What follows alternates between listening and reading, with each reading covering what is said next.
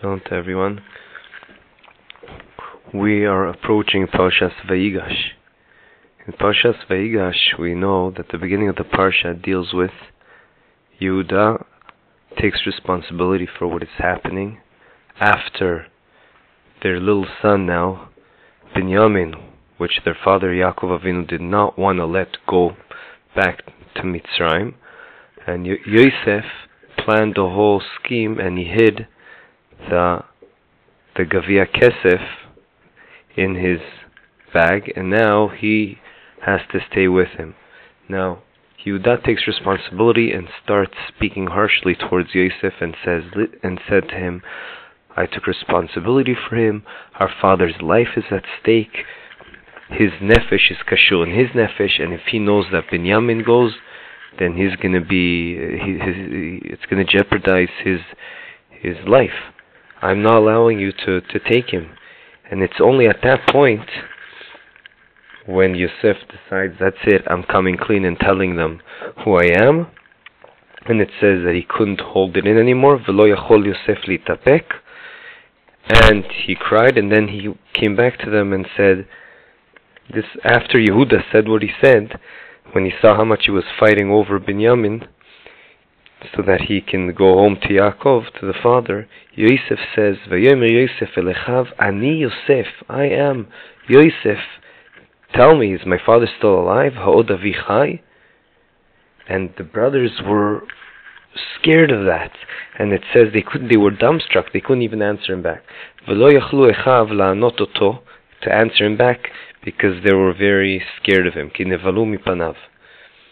And then Yosef says, don't worry, come to me. He shows them his bris milah, don't worry, I am Yosef, etc., etc. Now, there's a very famous midrash on this, Midrash Rabbah, that says, Abba Kohen Bardala says, Oy lanu miyom adin. This is like the judgment day. Oy lanu miyom adin. For us, we're going to be in big shtoch, as they say, from Yom Adin. We're going to be in big shtoch, oy lanu miyom hatochecha, from the day that there's going to be rebuke on us. And he says, we see this also from this pasuk. Yosef was the smallest of the shvatim.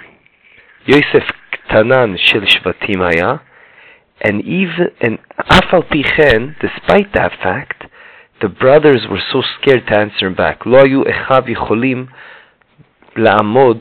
They couldn't answer back to his rebuke, meaning he understands that in these words that Yosef said to them, is my father still alive? Ani Yosef, am Yosef, is my father still alive? That was a rebuke. And he says, if even the brothers, compared to Yosef's words, couldn't answer back, what are we going to do in Yom Adin? So, I have several questions I want to answer with this Yesoid that's going to come out, Be'ez Hashem. Question number 1. On the Pasuk, let's start with the Pasuk. What exactly is Yosef asking them? Am Yosef, is my father still alive? If you look in the story, and what Yehuda is saying to Yosef, it's pretty clear that the father is still alive. The Yaakov Avinu is alive. In fact, that is what Yehuda was talking about. We're very worried of our father now, that he's not going to stay alive if you don't give me Binyamin back. So, what kind of a question is that?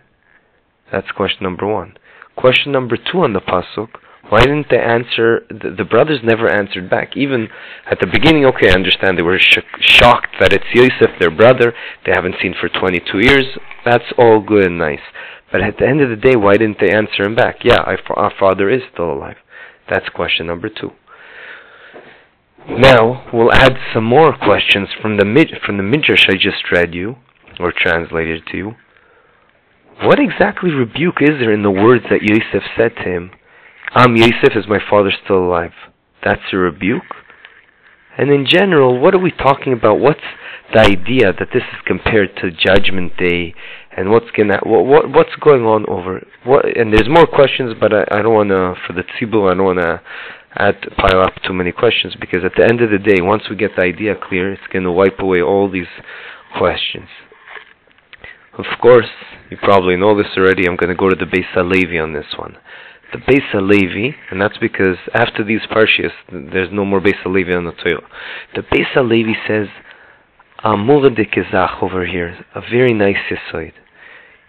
He wants to teach us that the best way to give rebuke, to affect someone on something that he did not so well, and you want to make him a better person, this is true also about kids, or any person, is not to tell them, you did wrong, look what you did, that's wrong. Because a person's very close to himself. It's hard for him to think of himself. His nagua badavar, it's called. He can't judge himself. But so what is the way the Beis HaLevi says one should do that?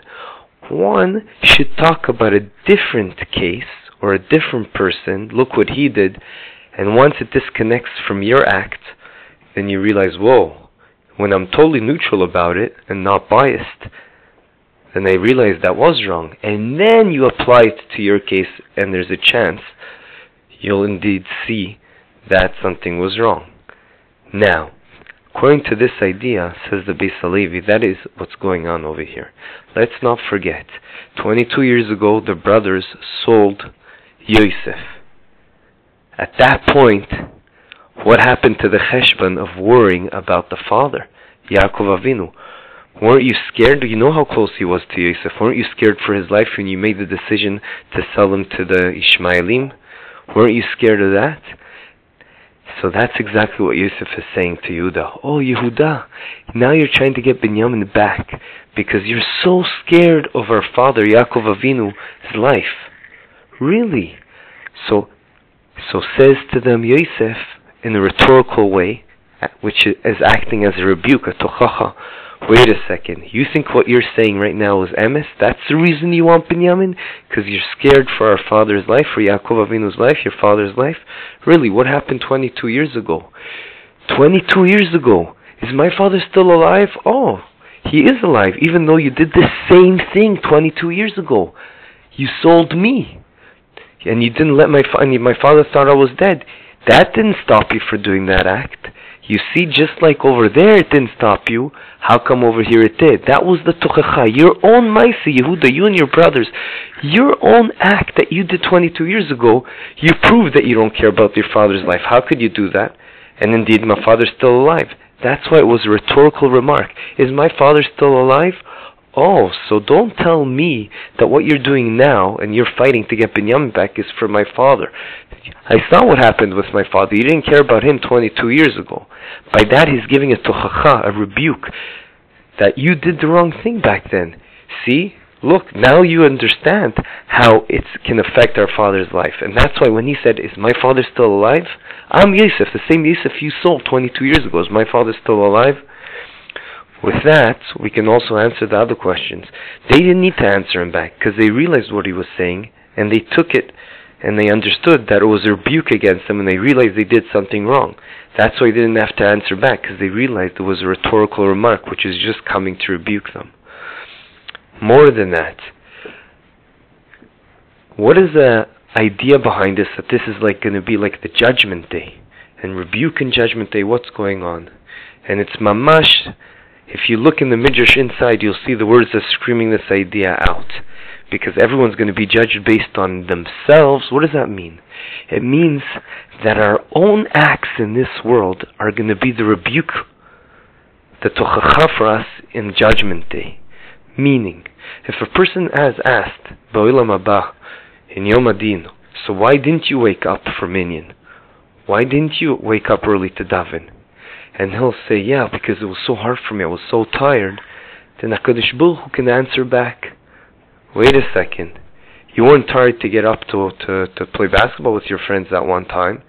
You proved to me that if you really want to, you could wake up early. Now, of course, it's not a fair comparison in this specific case I'm giving.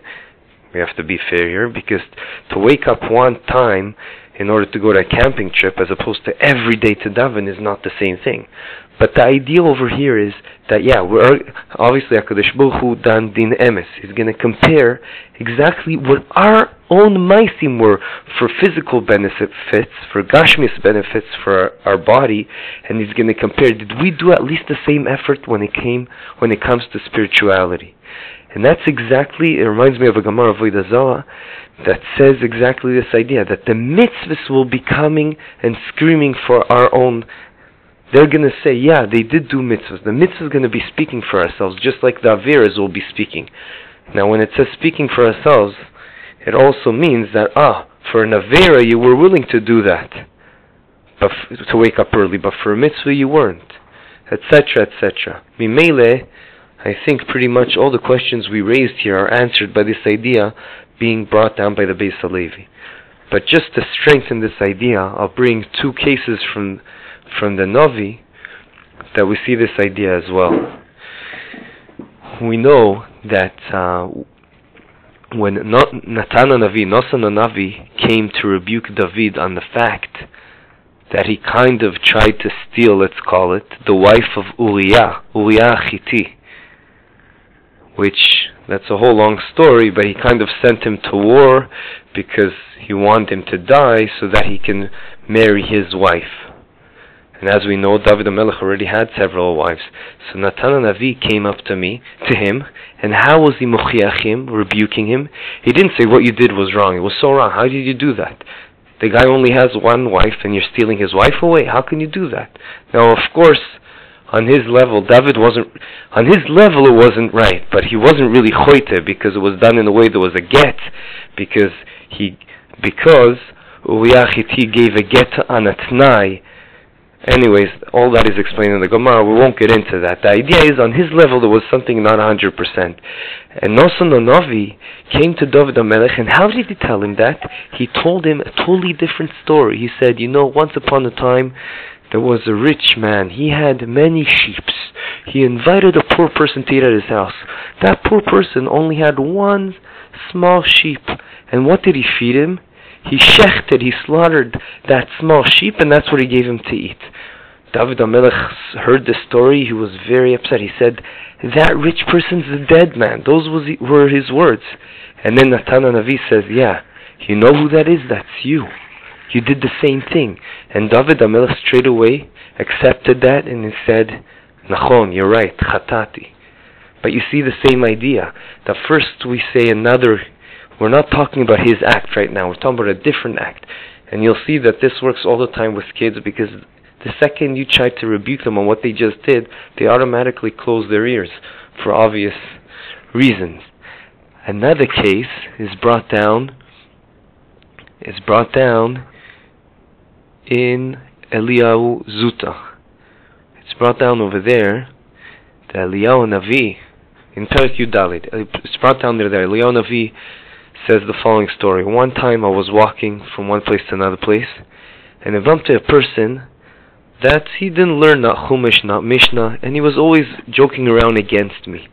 So I told him, my son, what are you going to answer to Avinu Shem Bashamayim? What in Yom Adin, when you go upstairs to Olam HaEmes? So he said, Rebbe, don't worry, I have a lot of answers. The main answer I have is that HaKadosh Baruch Hu didn't give me bina vadas. He didn't give me chokhmah, wisdom, to be able to learn. So I said to him, says Eliyahu Navi, really, what's your profession? So he said, I catch fish. So he says, who taught you how to catch fish?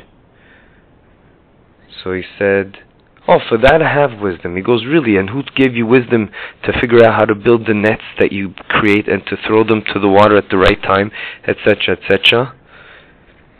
If you have enough smarts and skills to do that, of Kal V'chomer, you should have to learn Torah on a certain level, because it says on Torah, it's very close to your heart. Ki karov elecha davar me'od. It's very easy and close for you to be able to do. Ki karov elecha davar me'od beficha uvilvavecha la'asoto. At that moment, he started crying, and he was chozer b'tshuva. But again, you see that the way that Eliyahu Navi gave him rebuke was a way that spoke to him and was able to be mekar of him and bringing him back to tshuva and get closer to HaKadosh Baruch Hu. I just want to end up with a story which I actually had planned to say last week, but at the end I spoke about Chanukah and not about the Parshas Shavua. But nonetheless, I think I can connect it to this idea. we're discussing how important it is, the acts and the mitzvahs that we do in this world, ad kedei kach, that our other acts can, relatively speaking, mess it up for us. Because if for other things we're willing to do, I'll put a lot of effort in, then we should at least do the same for spiritual and mitzvahs and Torah, etc. The same goes with how we use all the kelim, the tools that HaKadosh Baruch Hu gave us, which is, be it our, whatever it is, everyone will do their own shikul das, their own cheshbon. But I'll end up with this mashal of a story. I think it's a beautiful story. This time it's not true. You'll see why. Once upon a time there was a family that financially they weren't so stable, and they got to a point where the father had to leave the family for a good couple of months to make some money. So he heard of this place that has a lot of diamonds, and you can easily get diamonds there. So he took a ship and he got to this place. He sees lots of diamonds. Quickly he grabs all the diamonds, puts them in big bags, puts them in his pockets, and says, you know what, I already did so much work over here, I got so many diamonds, we'll be fine now. I'm just going to allow myself to go to this restaurant to eat something. So he goes to the restaurant and he starts eating a lot, steaks and chicken, etc., etc., beer. Then he goes to pay, and they say to him, excuse me. He says, how much is it? So he is about to pay in diamonds. And they said to him, how can you pay in diamonds? What do you mean? Of course, we can go out over here and pay, and give diamonds. There's diamonds all over the place. We need chicken fat. He goes, what? Chicken fat? And they say, yeah, chicken fat. And they saw he didn't have any, so they said, I'm sorry, you're going to have to work here for a good couple of months to make up with the money you wasted. And so he does. For 2 months he works there.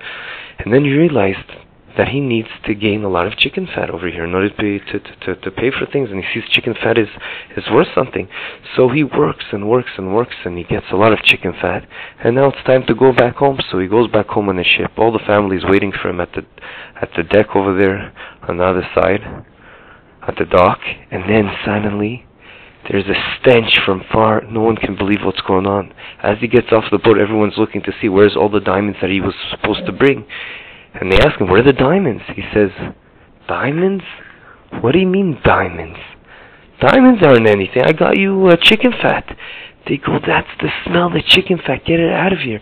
Didn't you have any diamonds? He checks in his pockets. He sees he only has like 2-3 diamonds left from the original time when he got all those diamonds.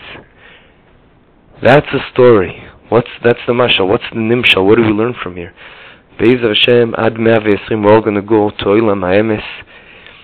And we have to ensure that even though in this world we can mistakenly invest our times and effort in things that actually don't have a good smell, in the judgment day, they're not going to help us. Quite the opposite.